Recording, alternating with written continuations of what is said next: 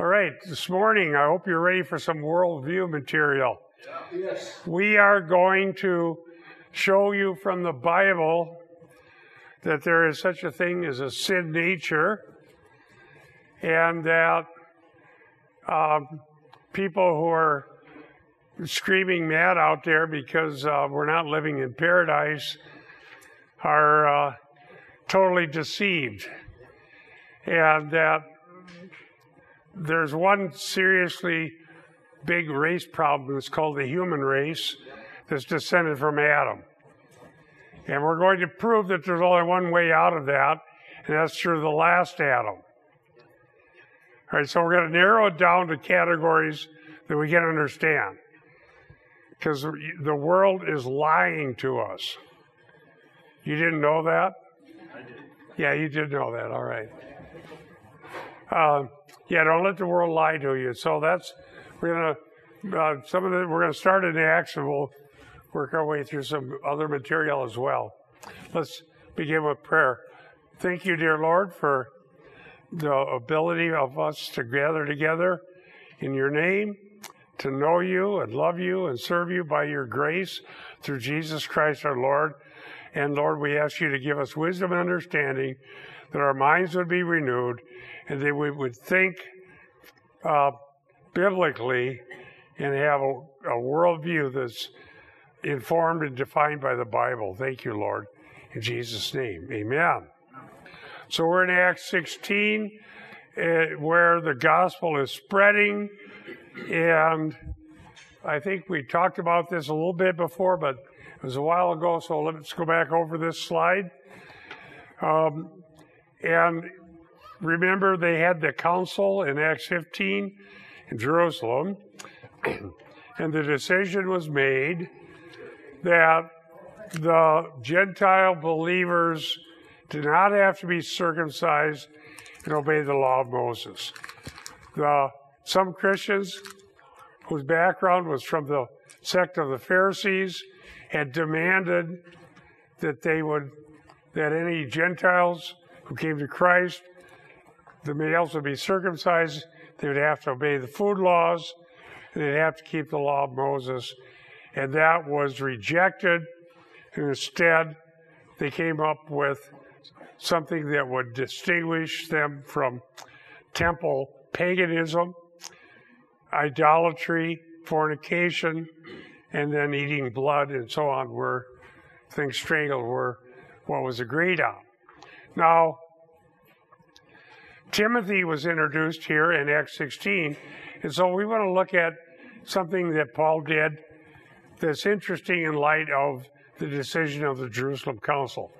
In Acts 16 and verse 3, it says, Paul wanted this man to go with him, and he took him and circumcised him because of the Jews who were in those parts, for they all knew that his father was a Greek. So as we mentioned before, his father was Greek, but his mother was Jewish. And depending on the time in history, whether they considered him Jewish or not, depending on whether it was his mother or his father who was Jewish. And so I'm going to cite Dr. Schnabel. I can't remember if I did this before, but I'm going to do it again now, if I did. He said that in addition to Paul's intention to invite Timothy to serve on his mission team, the second reason that Luke provides for Paul's action is the fact that the Jews who lived in these cities knew that Timothy's father was a Greek and that he was not circumcised. They also knew that he had a Jewish mother. Otherwise, his not being circumcised would not have been surprising. So then he goes on later and says this. Number one, Luke portrays Paul as a flexible missionary who was prepared to become a Jew to the Jews, 1 Corinthians 9:20, and circumcised Timothy for the benefit of his continuing missionary work among Jewish communities without according salvific value to Timothy's circumcision, parenthetically, which was not insisted on by Jewish Christians, but Paul's voluntary initiative. And then two, While Paul consistently objected to Gentile believers being circumcised in order to have full salvation, he never argued that Jews should no longer circumcise their children. Now, that's important, and that's the end of the quote from Dr. Schnabel. That's very important because that will become a huge issue when Judaizers lied about Paul. When we get to Acts chapter 21, there's a huge tumult that happens in Jerusalem because some Judaizers who were followers of Christ lied about Paul and said that Paul was telling Jewish believers not to circumcise their children. And Paul never actually taught that. So it was a lie. So it was pretty clear here that that is a lie based on what happens right here. But Acts 21 is sort of a turning point in Acts. After Paul's second missionary journey, he ends up back in Jerusalem, and that's when the riot happens, and this leads to a series of speeches before dignitaries, and then a ship ride and a shipwreck, and ultimately a journey to Rome, where he was in prison. So it's kind of the outline of Acts. Now, to show that this wasn't a rule or law, I cite on my slide here Galatians 2:3. Not even Titus, who was with me, though he was a Greek, was compelled to be circumcised. So that shows that this was a unique circumstance with Timothy. And then Galatians 6:15, for neither is circumcision anything nor uncircumcision, but a new creation. Now what I'm going to do is do a little excursus here on this idea of the new creation, Galatians 6:15, and I want to talk about the sin nature, the Adamic race, the first Adam, the last Adam, what sort of races matter spiritually, and deal with all this nonsense that's going on in the culture. There is a ton of foolishness and nonsense. And so Christians need to at least understand what the Bible says about these things. All right. So, I may have some slides, I know I do, that aren't on your printout, because I didn't make them until we got back from Iowa. By the way, we were gone for a few days to celebrate our 48th anniversary. So that's been a while, huh?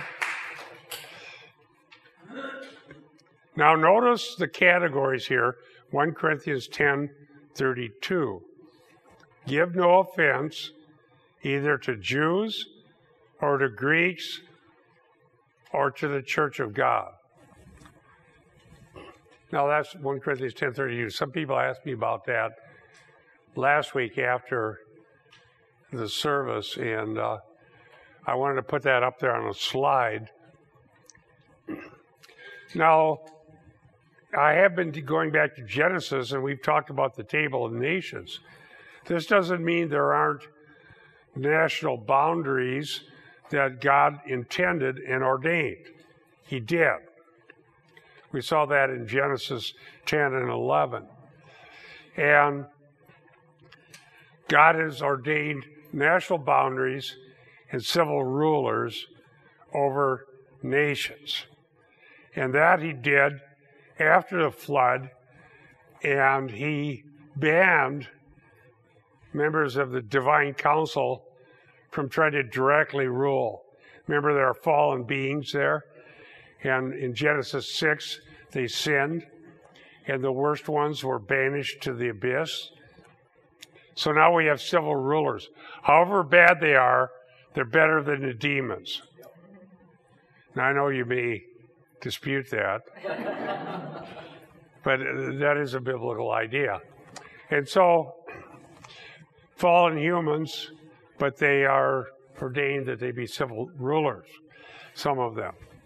But in the big scheme of things, in Paul's day, and certainly in ours, he's mentioning three categories. Jews, Greeks, the Church of God. Greeks there is a figure of speech, a metonymy, meaning Gentiles. The culture and the language that was prominent Paul's day came from the Greeks, and the Greek language was used, so he used that to designate Gentiles. And if you want to turn with me to Acts 6:1, we'll show that there were issues that arose that had to do with those categories. We saw this earlier as I've been teaching through Acts, but Acts 6 and verse 1. Acts 6 and verse 1. Now at this time, while the disciples were increasing in number, a complaint arose on the part of the Hellenistic Jews against the native Hebrews because their widows were being overlooked in the daily serving of food. Now back at that time, before Gentiles were part of the church, there was already dispute that was grounded in culture. The Hellenistic Jews would be Greek-speaking and adopted the Greek culture, where the Hebrew natives would be thoroughly Jewish in their culture. And they were already having dispute, like, well, we're not being treated fairly. So we're not so naive as to think that people aren't going to have issues based on cultural differences. Even amongst the Jews that happened. And so when Paul says, give no offense to Jews nor Greeks nor Church of God, he's affirming that there are different cultures, different races, but that what's important is the gospel of Jesus Christ. And that we do not want to give needless offense to anyone. And that what's more important than anything else that might happen is the promotion and promulgation of the gospel throughout the world. I think that's pretty clear in the Bible. Now, the reason this is so central and important is that we know from the rest of Scripture that God is glorified by saving individuals out of every race, tribe, and tongue on the face of the earth that would be representative in heaven, praising God and giving Him glory. Amen. I'm going to read verses to you because it's too hard for you to get to the mic, but turn with me, therefore, to Revelation 5, 9, and 10. So there's a reason we want to give no offense to Jews or Greeks or Church of God, because we want them to hear the gospel. And it's through the gospel that some will be saved and therefore be part of the people of God and represent some from every tribe and tongue. Revelation 5, 9, and 10. This is a vision that John had of heaven. And they were singing a new song, saying, quote, "You are worthy to take the scroll and to open its seals, because you were slaughtered and bought," now it's talking about Christ, "for God by your blood from every tribe and language and people and nation, and made them a kingdom of priests to our God, and they will reign on the earth." So there will be representatives in heaven from every, what does it say, tribe, language, people, and nation. Okay? That happens in the future. Now we live on the earth, and there are different people, different languages, different national boundaries, and civil rulers. But that's the way God is ruling his universe now. The church's job is to get the gospel into all of those places so that what happens in Revelation 5, 9, and 10 is that group from every tribe and tongue is being populated as different ones hear the gospel and believe. Does that make sense? Yep. So the entire church age, from Pentecost to the rapture, is about that happening. And that's why Paul is taking this action to have Timothy circumcised, to make sure there's no offense, let's go forward. And he goes into the second missionary journey, and Timothy's part of it, and there's going to be the gospel going places where it hasn't been before. The Holy Spirit's at work in this. We're going to look at, I don't know how far we'll get today, but we're going to look at the Macedonian vision and the restriction not to go certain places. God's guiding the process by his Spirit according to his providence. And I know I get a lot of emails from CIC readers because they come from a lot of different church backgrounds. And some are from the more charismatic Pentecostal background where they've been taught the Spirit gives visions and dreams and tells you go here and do that. And others are more from a cessationist, that the gifts were signs of the apostles, and they're saying, no, that doesn't happen. And I've taken the ground of all of it's part of providence. And providence contains good and evil. And that prophecy is still for today, but it's speaking forth valid implication applications of Scripture, and the prophecy has to be judged. The Holy Spirit is still bringing us to the right place at the right time. And even dreams are part of providence. Whether we decide to make anything of them is up to us using God's wisdom. Most of the time, the best thing to do is to ignore them. Because if dreams are true, we'll all think we're crazy. Okay? But every once in a while, somebody has something that just gets their attention. And, I mean, that happened to me at the occasion of being called into the ministry.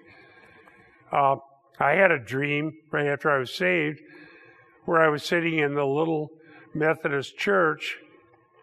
I think I've shared this before, that I grew up in. We were just down there in Iowa, and we drove back to the areas, saw my dad's tombstone and her dad and mom, and looked around down there, but it reminded me of that little church I grew up in. And in my dream, I was sitting at the back of the church where I always sat with my brother when I was a teenager, and church was going on. It was just ordinary church. Well, that was not a gospel church. And then I realized these people don't know anything about Christ, even though they're in church. And in my dream, I got up, I went and I looked out, and I saw the same scene you'd always see out there. There was a little birch tree out there, and I thought, well, it's all the same. Nothing's different.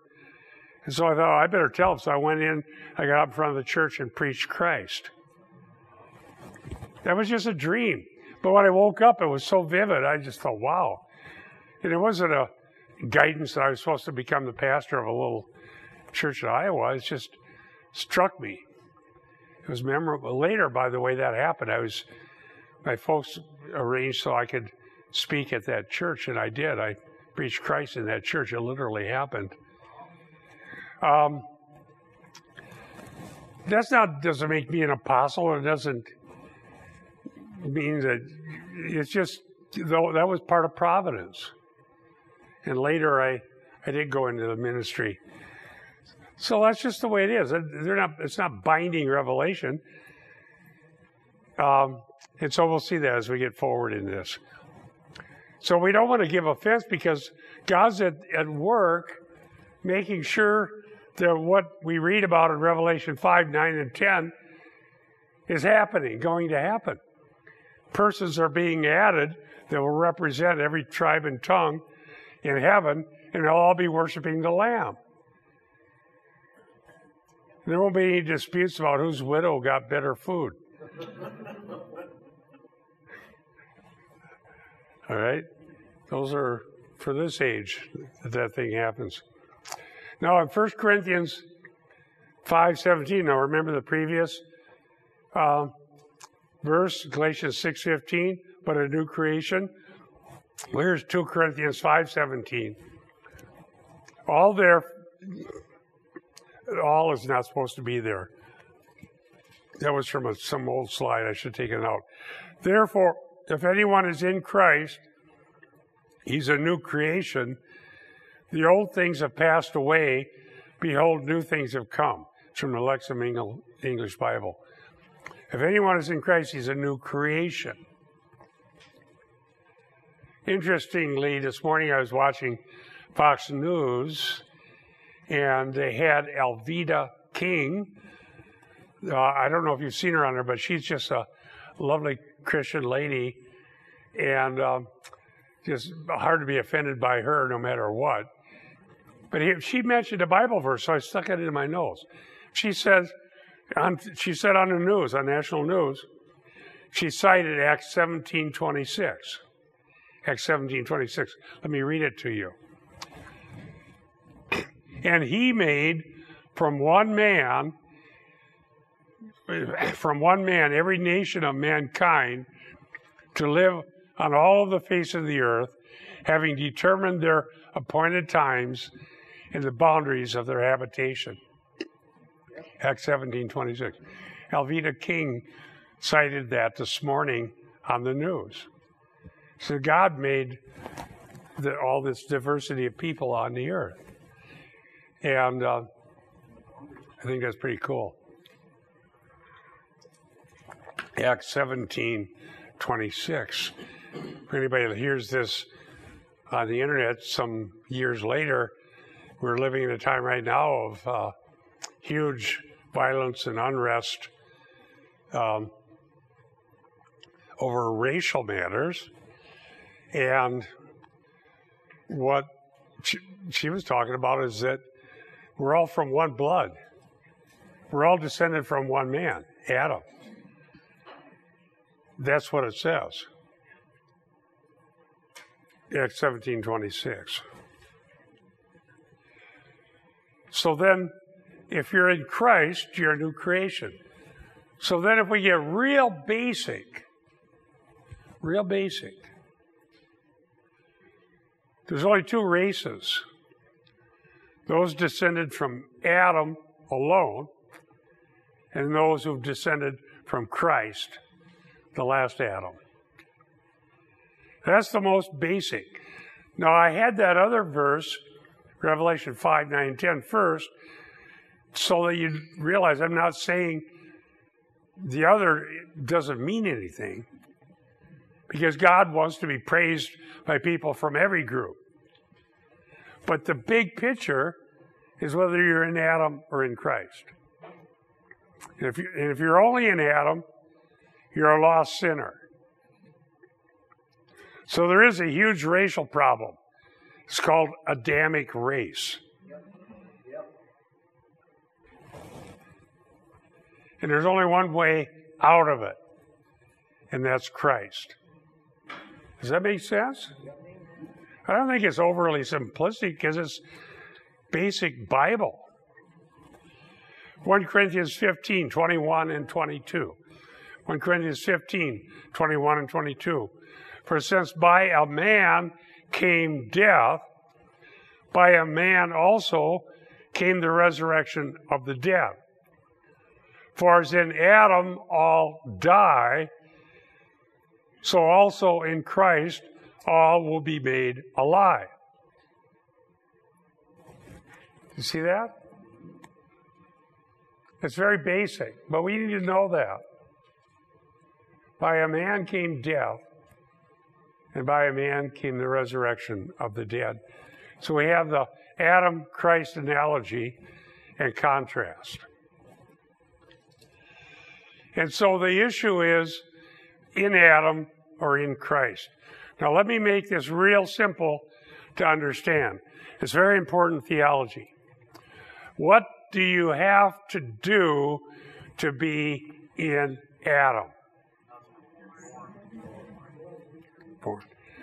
Nothing. Being in Adam is by natural generation. All you do is be born. What has to happen for you to be in Christ? You have to be born again. You must be born again. Supernatural regeneration. Being in Adam is by natural generation. Being in Christ is by supernatural regeneration. Now, I know this is really basic, but I don't think it'll bore you, because you can go to church a lot of places for a long time and never hear this once. And it's no wonder you've got I took a picture of a church I drove by. They had a sign on the front yard, "We are the world." Get out of there. Get out of there. Okay. So do you suppose if you go to that church, you're ever going to find out what we're talking about right here? No. They don't want to make any distinction. We are the world. Somebody's going to say, we are not the church. Yeah. This church is not a church. So there it is. I took a picture of that and put it up on a slide one time. So let's get some basic theology here. So if I feel like I'm not being treated right by the world because of whatever reason, welcome to the world. If you want to get out of that bad situation, I would flee to Christ. Because you know that in Christ, you're a king and priest to God. You have a new status as a child of God, and you will be part of that worshiping kingdom of priests that in heaven. Revelation 5, 9, and 10. And that's what was so beautiful about that Elvita King on the news this morning. God bless her. We're just pointing out something as basic as that. Come to Christ and be a new creature. Doesn't mean there aren't disputes, because there were. As I said, in Acts 21, the whole thing blew up. People were afraid. They believed a lie that Paul was telling Jewish believers they couldn't circumcise their children, and Paul never taught that. So it's always going to be battles here on the earth. There'll be lies and errors, and people are going to have their feelings hurt, and they're going to be distressed and upset, and that's just kind of what happens. But we've got to preach the truth and get grounded in the truth so the church is part of the answer and not part of the problem. Where you can come and you're safe because you're going to hear the Word of God and the pure Word of God. As I've thought about saying, and I've actually said it a couple times lately, the Word of God, the whole Word of God, and nothing but the Word of God. So help me God. That's what people need. They don't need the wisdom of the world. They need the whole Word of God. Romans 5:12. Therefore, just as through one man, here's the problem, man. There's a problem. Adam. Through one man, sin entered into the world, and death through sin. And so death spread to all men because all sinned. Now, I realize it's a basic statement, but boy, the theology and the debates over it are amazing and endless. And let me tell you what the debate is about. When it says because all sin, that's where the debate happens. And let me tell you the sides of the debate. Some say all sin because of the influence of Adam, and they eventually sin. Others say all sinned in Adam, and that would be the idea of federal headship. And therefore, the debate is, how does this Adam-Christ analogy work? Some say, well, Adam created a situation in which people would eventually sin. And so Christ's righteousness would be imputed to believers, but Adam's sin is not. Others say the analogy is complete. In Adam, all sinned. When Adam sinned, his descendants did too. In Christ, all are righteous. Those who believe in him have the imputed righteousness of Christ. Now, just so you know the categories, the ones who say that would be those who would believe the solas of the Reformation, would say that it's a complete analogy. Sinned in Adam, imputed righteousness in Christ. The more Arminian, if you use that term, it's not Arminia, a place, but Arminius, a guy, would say, well, it's the moral influence that caused it. They would affirm that everybody sins, but that it eventually happens. It's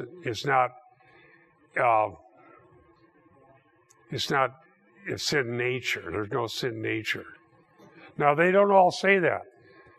So I was trained in North Central Bible College, which certainly wasn't Reformed. And then I went to a Baptist General Conference seminary later that was mealy-mouthed Reformed, as one of the professors said. But even there at North Central, they said they wouldn't deny the sin nature. They would discuss this and believe that this sin is part and parcel of humanity.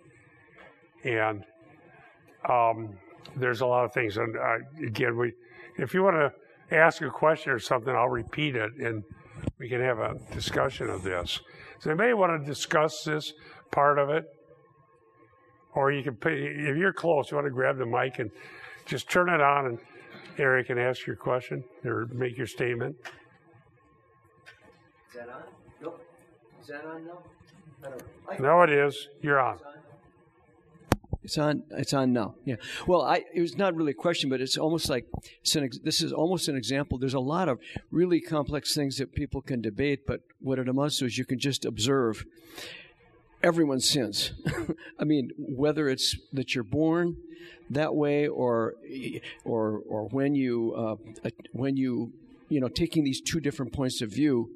The bottom line is that everyone sins. All you have to do is observe the world. It's kind of that simple. It's almost like we could punt, maybe. But now these kinds of arguments do have ramifications down the road too. There's reasons even within the text itself. In Adam all sinned. Is that aorist?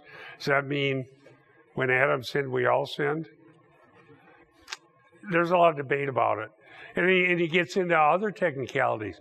Some people teach an age of accountability, so that your sin doesn't matter until you're a certain age.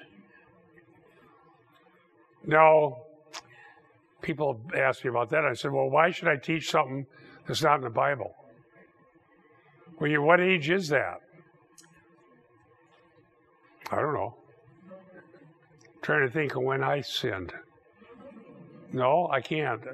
I'm trying to think when I didn't sin. Can't remember that. Okay, yes. You and Eric have said many times, are not sinners because we sin. We sin because we're sinners. Good. I'll repeat that. We're not sinners because we sin. We sin because we're sinners. You have to teach this because it's in the Bible. In Adam all die. Ephesians 2:1. You were dead. It doesn't say you were weak. It says you were dead. Let you know what Eric always says, what do dead people do? They stink up the place. Rotting body. Both things are true, by the way. You're dead in Adam, and you do go ahead and sin. But the thing that's more really important, even if I know some of our listeners may believe, well, I think there's an age of accountability, and I think eventually people sin. Even if you think that, you can't deny that the only way out is Christ. And you can't deny that if anyone is in Christ, he's a new creation. And you can't deny that in Adam all die, because it says it. In Christ all are made alive. And you can't deny that people are in Adam by nature. How else do you get in Adam? You descended from him. And the only way to be in Christ is by being born again and regenerated. So I'm just going to teach that. Now, I remember one of my professors said, well, both things are true. We're dead in Adam, and we're dead because we actually do go to sin. We're sinners by nature, and we're sinners by choice. But when we come to Christ, we are new. Dr. Douglas Moo says this, I'm quoting it here. In fact, there's Ephesians 2:1 that I quoted. Moo says, Paul can therefore say both, all die because all sin, that comes up later, Romans 5, and all die because Adam sinned, with no hint of conflict, because of the sin of Adam is the sin of all. Moo says, all people therefore stand condemned in Adam, guilty by reason of the sin committed in him. Why do people so consistently turn from good to evil of all kinds? Paul affirms in this message, Romans 5:12, that human solidarity in the sin of Adam is the explanation. And whether we explain this solidarity in terms of sinning in and with Adam, or because of a corrupt nature inherited from him, does not matter at this point, says Moo.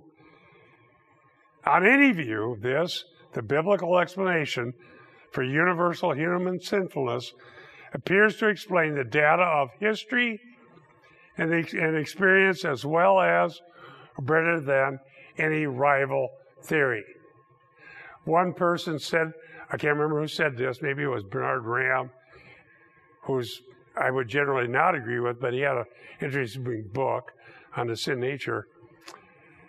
The sin nature is the only biblical doctrine for which there is universal empirical data.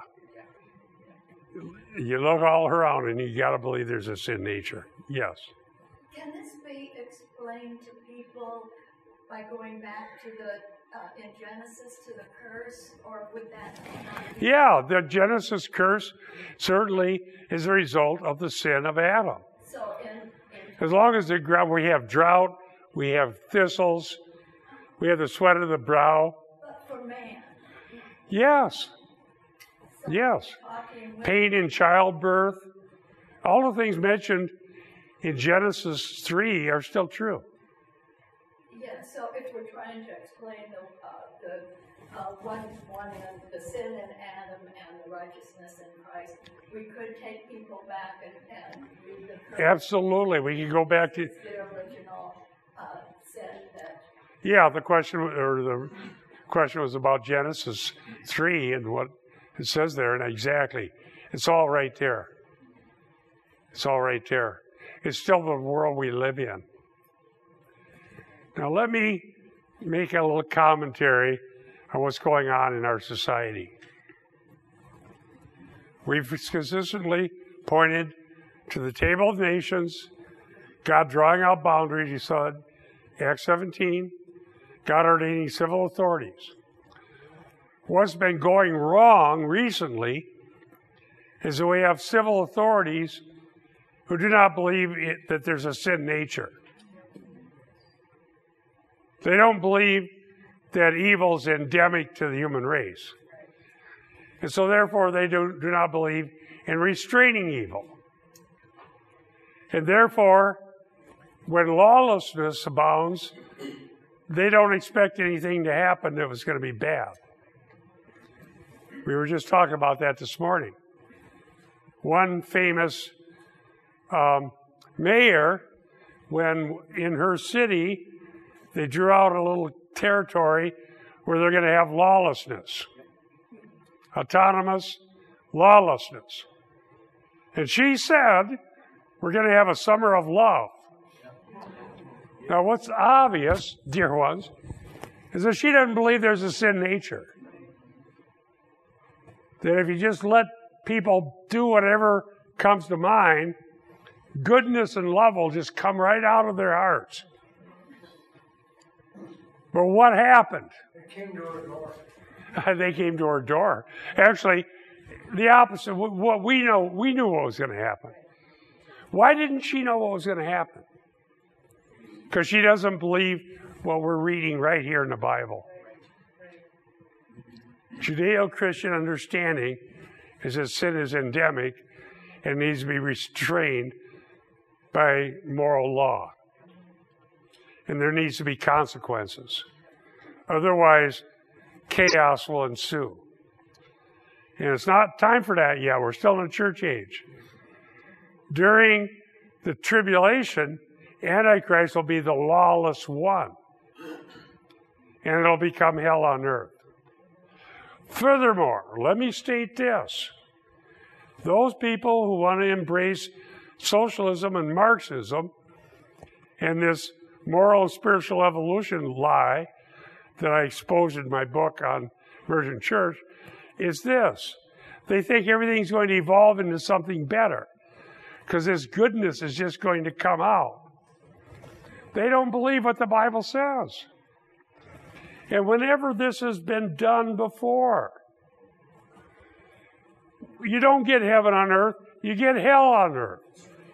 And I with all sober-mindedness, knowing hell is actually worse, but you approximate it.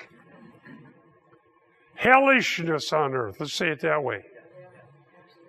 When law is removed and the sin nature goes unrestrained, and people believe good is evil and evil is good, and that man is basically good, and there's no sin nature, and all this goodness and love is going to come oozing out. Some people even raise their kids that way. Yes. Boy, that's a long, painful process for them.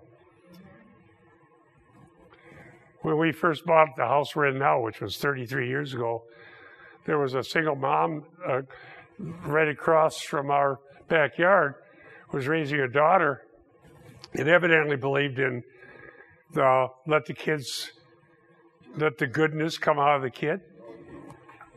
That kid was just a tyrant. A little bitty kid. And my wife and I were sitting out back grilling, and that kid started saying to the mom, and she's just screaming at her mom, you do this and you don't do that. And I'm telling you, and she was just screaming at her mom what her mom had to do. It's a little kid. And the mom goes, okay, I'm sorry. Yes, okay, I'll do it. And we were going, what? How can you do that? Where did this come from? Dear ones, Christians need to be sober-minded and understand what the Bible says about human nature and about sin and about the moral law of God and about the need for restraint and about respecting civil authorities. And the civil authorities' duty, according to Romans, is to restrain evil. The summer of love doesn't happen. It's a summer of chaos and murder and sorrow and hellishness. And why is all this stuff happening?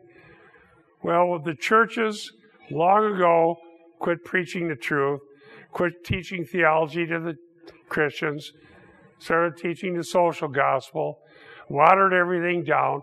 And so even people that go to church have no clue about what kind of world they live in. So I'm here trying to make sure that doesn't happen to us. Amen. Dead sinners don't all of a sudden ooze love. Now, we're not saying that humans are not created in the image of God. They are, but they're fallen. And we can't say that every human is just as bad as he or she could possibly be. It's not true. Humans can do benevolent deeds, and they can be good citizens. As part of the residual leftover of the image of God that's still true. But the wickedness needs to be restrained. And that's the duty of the civil government. So, through one man sin entered, but in Christ, those who are in Christ will be made alive. Now, let's go to the next slide from Acts. So I wanted to make a statement. I didn't think it was right to let all this go without a clear statement made. All right? What are we seeing? Sin. What needs to be restrained? Sin. What's the duty of civil government? To restrain evil. Letting everybody blow off steam means the buildings are burned down, cop cars lit on fire. The Marxist worldview is wicked and unbiblical.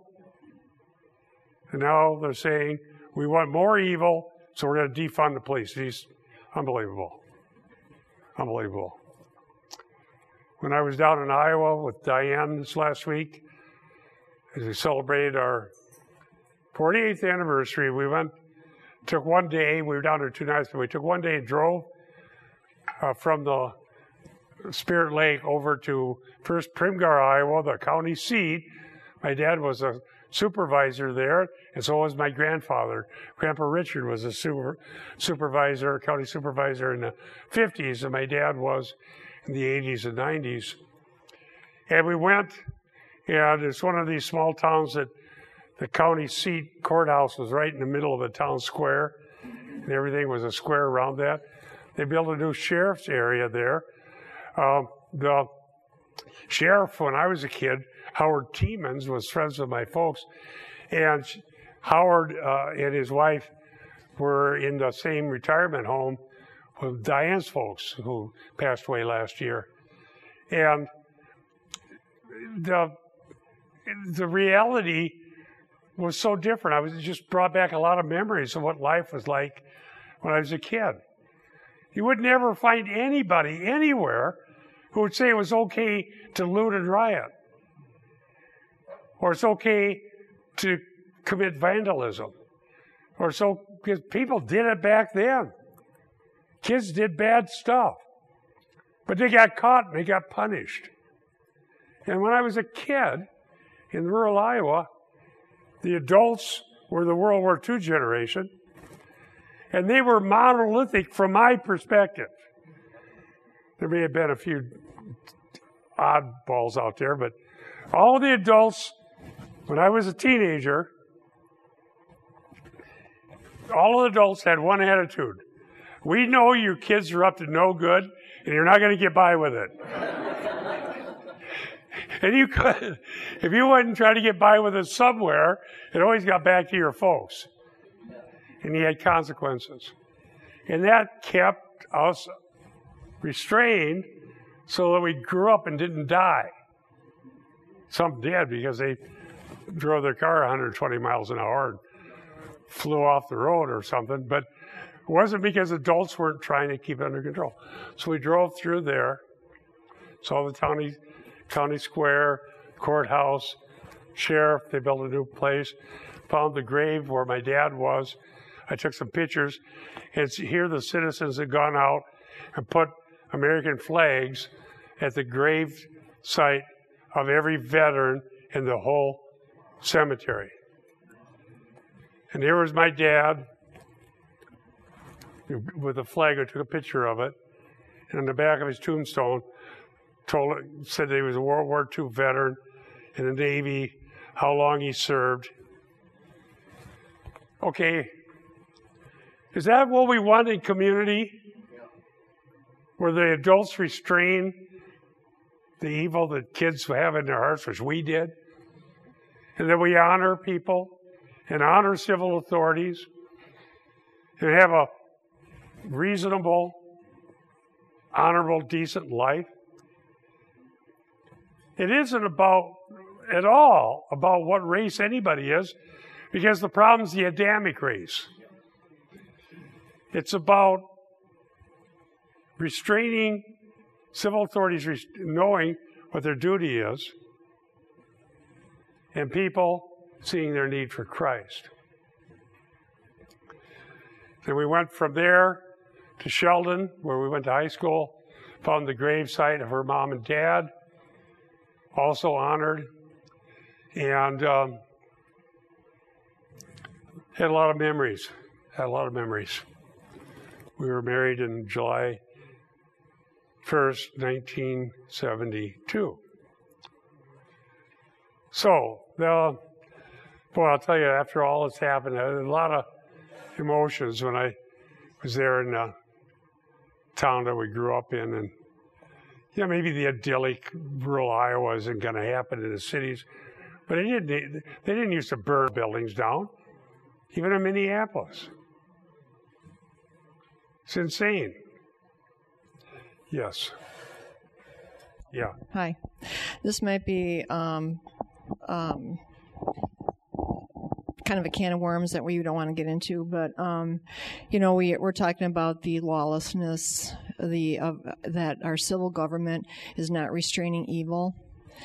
So, as Christians, as we see this, we're also seeing these what appear to be kind of arbitrary rules regarding the virus, as far as people's businesses, not allowing people to open their businesses fully, and the nursing home situation where most of the deaths are in the nursing home. So we're seeing all these things. So is there a time when, even as Christians, that we just go ahead and ignore the arbitrary rules and open up our businesses fully against what, contrary to what the civil government is telling us to do? I mean, is there a time when we disobey because the civil government is not performing the duties that they're normally supposed to do? Okay. Well, that issue does come up in the book of Acts. And what their issue in Acts was the gospel. When they were forbidden to preach in the name of Christ, they would say, we will obey God rather than man. This is my personal opinion. How one deals with medical things is not a black and white moral law. I really don't believe it is. There are people who have such strong opinions about food that they treat you like a sinner if you don't eat what they do. I mean, that was a religious issue in Acts, but it won't work on me because I won't listen to them. I'm free to eat what I'm free to eat, and that's between me and God. How people are concerned or not concerned about a virus is also a matter of their trying to make it through this life and be alive for the gospel. Whether a business owner opens up a business when the government is closing it for the reason of an epidemic I don't want to advise anybody. I don't want to tell people. It's not even across the businesses. Because some people have to be licensed to do business at all. Restaurants, bars, and small businesses, if they lose their license, they can't do business at all. And are we going to tell them, well, you should go ahead and lose your license, prove your point? We can't tell somebody that. That's not fair to them. They're going to have to pay the price if they make such a decision. Now, when it comes to church, we're coming here, we're preaching the gospel, and trying to be as safe as we can. Does that make sense? I'm talking about stuff like not burning down the cop car. I mean, we're failing at such a basic level that whether you wear a mask when you go to church, would to God that's all we had to worry about. I'm concerned when they come by and spray paint my house and burn it down. Yes, speak up. Yeah, go ahead and talk. I'll repeat it. Yeah, so I was thinking one of the things God commanded us to do is love our neighbor as ourselves. And I was thinking, it's such a blessing when, one church, like even in another. And I was thinking, like, sometimes God does call us to stand up for civil injustice or, just wrong that's done to the innocent and be an advocate for them. But when we're doing that, and especially when we're standing against the government, we need to make sure that we're seeking God in prayer and making sure that we're not just doing it out of anger, but out of, love for... Yeah. One thing that helps me, a verse, thank you, he said to make sure we don't do it out of anger, we do it prayerfully. We stand up for the unborn. And we're anti-abortion because we believe that is a moral law of God. Thou shalt not murder. And we'll say so. But here's another thing that I think is important. James said, the wrath of man does not produce the righteousness of God. Remember that verse? That helps me, because I do get very, very angry. Say it again. The wrath of man does not produce the righteousness of God. It's in James. Boy, has that helped me. I should put that verse in my refrigerator. Because it's just aggravating to see what's going on. So, yes, go ahead and bring... I think what Barb was getting at was, where do you draw the line between the two verses, one of which says to obey the authorities, and one of which, one that says don't, and I think you said, when it gets in the way of the gospel. For sure. Pretty much an answer to the gospel is the issue. The bottom line is God will tell you. There is such a thing as Christian liberty, and not every, in ethics we go by the greater good. What's the greater good? Well, that could be subjective. It is. And when you get down to some of these things, it is. That's why they had the Jerusalem Council. So when in doubt, just seek God, and you'll know the answer. Well, also, Paul talks about this in 1 Corinthians. Should I stay alive long enough, and I'm perfectly healthy right now, I intend to preach the 1 Corinthians when I'm done with Ephesians. But issues like that are addressed in 1 Corinthians that they just couldn't be figured out. And sometimes they end up saying, let every man be convinced in his own conscience. But one thing you don't want to do is have the pastor turn into a lawgiver. Because then you end up with a cult. Everybody does exactly what we say on every single item. That's a cult. We don't want a cult. We don't want to get rid of Christian liberty. Well, let me introduce what verse we'll start with next week. Acts 16, 4 through 5. Now, while they were passing through the cities, they were delivering the decrees that had been decided upon by the apostles and the elders who were in Jerusalem for them to observe. So the churches were being strengthened in the faith and were increasing daily in number. So let's close with prayer. Thank you, Lord, that we can discuss these things. Thank you that we can be new creatures in Christ. Thank you for what you've done for us. And we thank you for the fellowship you give us in Jesus' name. Amen. Thank you for joining us and coming to church. And I appreciate the opportunity to teach. I don't take it for granted.